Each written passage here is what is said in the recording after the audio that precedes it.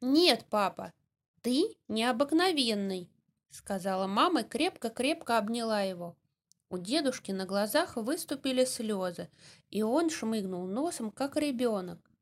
А я, впервые видя его таким, очень разволновался и не знал, плакать мне или смеяться. «Ладно, сыграй нам что-нибудь, пока мы готовим блинчики». Дедушка шмыгнул носом, сел и заиграл на аккордеоне. Мама подпевала, бросала блины и пускалась в пляс. Так мы потратили уйму времени, но зато я действительно повеселился. В тот раз мама разрешила мне делать все, что угодно. Когда мы закончили делать тесто, мама напекла блинов. Я хорошенько посыпал их сахаром, а потом мы сели за стол. Дедушка спустился в погреб за бутылкой сладкого вина и во что бы то ни стало хотел налить мне капельку.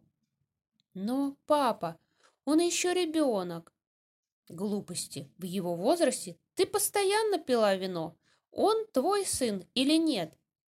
Так мы ели, пили и играли, пока мама не посмотрела на часы и не сказала: «Папа, уже 8, мы должны ехать». «О да», — сказал дедушка, опять посерьезнев. Он пошел в другую комнату, а вернулся уже без аккордеона, носа и цилиндра. «И это был прекрасный день», — сказал он. «Я почти что вернулся в старые добрые времена, хотя на самом деле...» «Папа, я уже тебе говорила, что ты должен жить тут один. Тебе плохо, ты вбиваешь себе в голову черт знает что». Не должен, не должен стать один.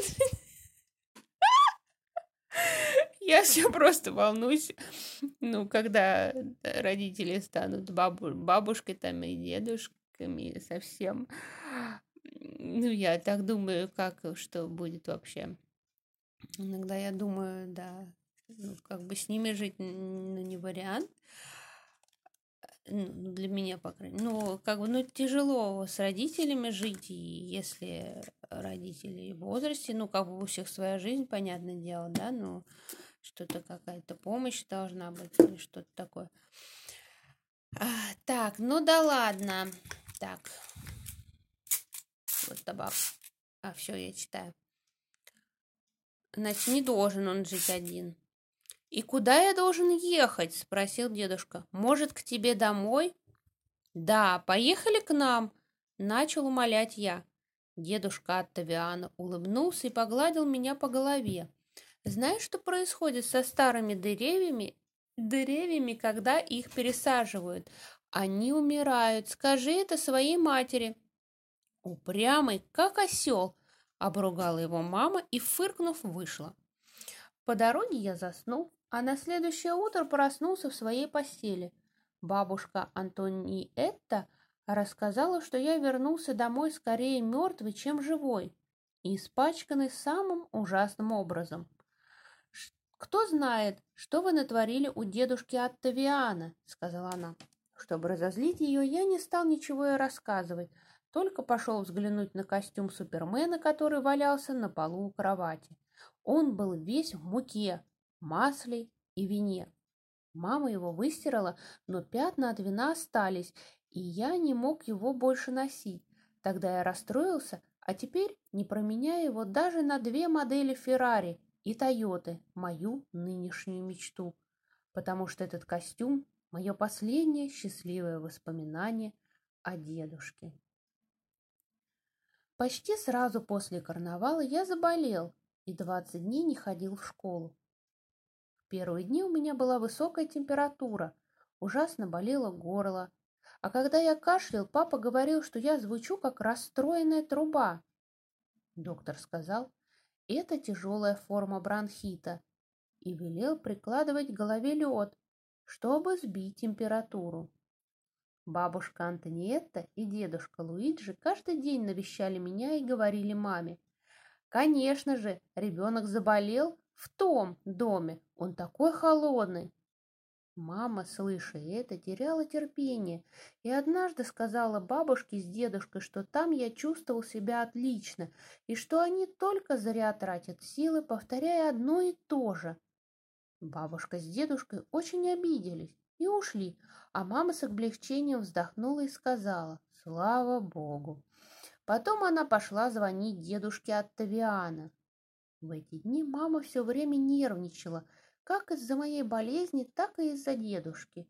Он действительно постоянно ей звонил, и я слышал, как она повторяла: «Не волнуйся, папа, тебе нельзя волноваться». Я думал, что дедушка беспокоится из-за меня, и решил, что раз уж он так сильно волнуется, значит, я по-настоящему серьезно болен. Однажды я даже заплакал, потому что вспомнил, что бабушка Линда после болезни умерла, и сказал маме, что умирать не хочу. «Что ты такое говоришь? Дедушка волнуется не из-за тебя. Для него болезни не существует, представь себе. И потом, это не болезнь, а пустяки. Это он болен. История с экспроприацией не дает ему покоя. Он просто стал другим человеком». А что такое экспроприация? Муниципалитет хочет забрать у него часть земли, потому что они решили продлить дорогу и сделать шоссе. Но почему дедушка не помешает им? Потому что он не может. Мы с папой ходили в муниципалитет говорить с мэром и членом городской управы, но ничего сделать нельзя. Мы должны обратиться к адвокату, вздохнула мама. Это и есть заноза в сердце. Да, и если мы ее вовремя не вытащим, не знаю, что будет дальше. Там один, с этой навязчивой идеей, если бы только была жива бабушка. Той ночью мне снилась бабушка Теодолинда. Она была одета в белый врачебный халат и держала на руках Альфонсину. Бабушка была очень веселой, улыбалась и говорила дедушке, что вынет занозу из его сердца. Он неподвижно лежал на кровати в одних трусах. В них он был, когда мы ходили на речку. Дедушка тоже улыбался и просил бабушку поторопиться, потому что ему нужно в огород. Тогда бабушка вытащила перо из крыла Альфонсины и начала щекотать его. А дедушка смеялся и говорил: «Перестань, Линда, перестань». Потом я ничего не видел, а через некоторое время опять увидел бабушку во дворе, одетую как привидение. Она гналась за гусями с тем самым пером в руке. «Ты вытащила занозу?» — спросил я ее, но она не ответила. Проснувшись, я не знал, что и думать.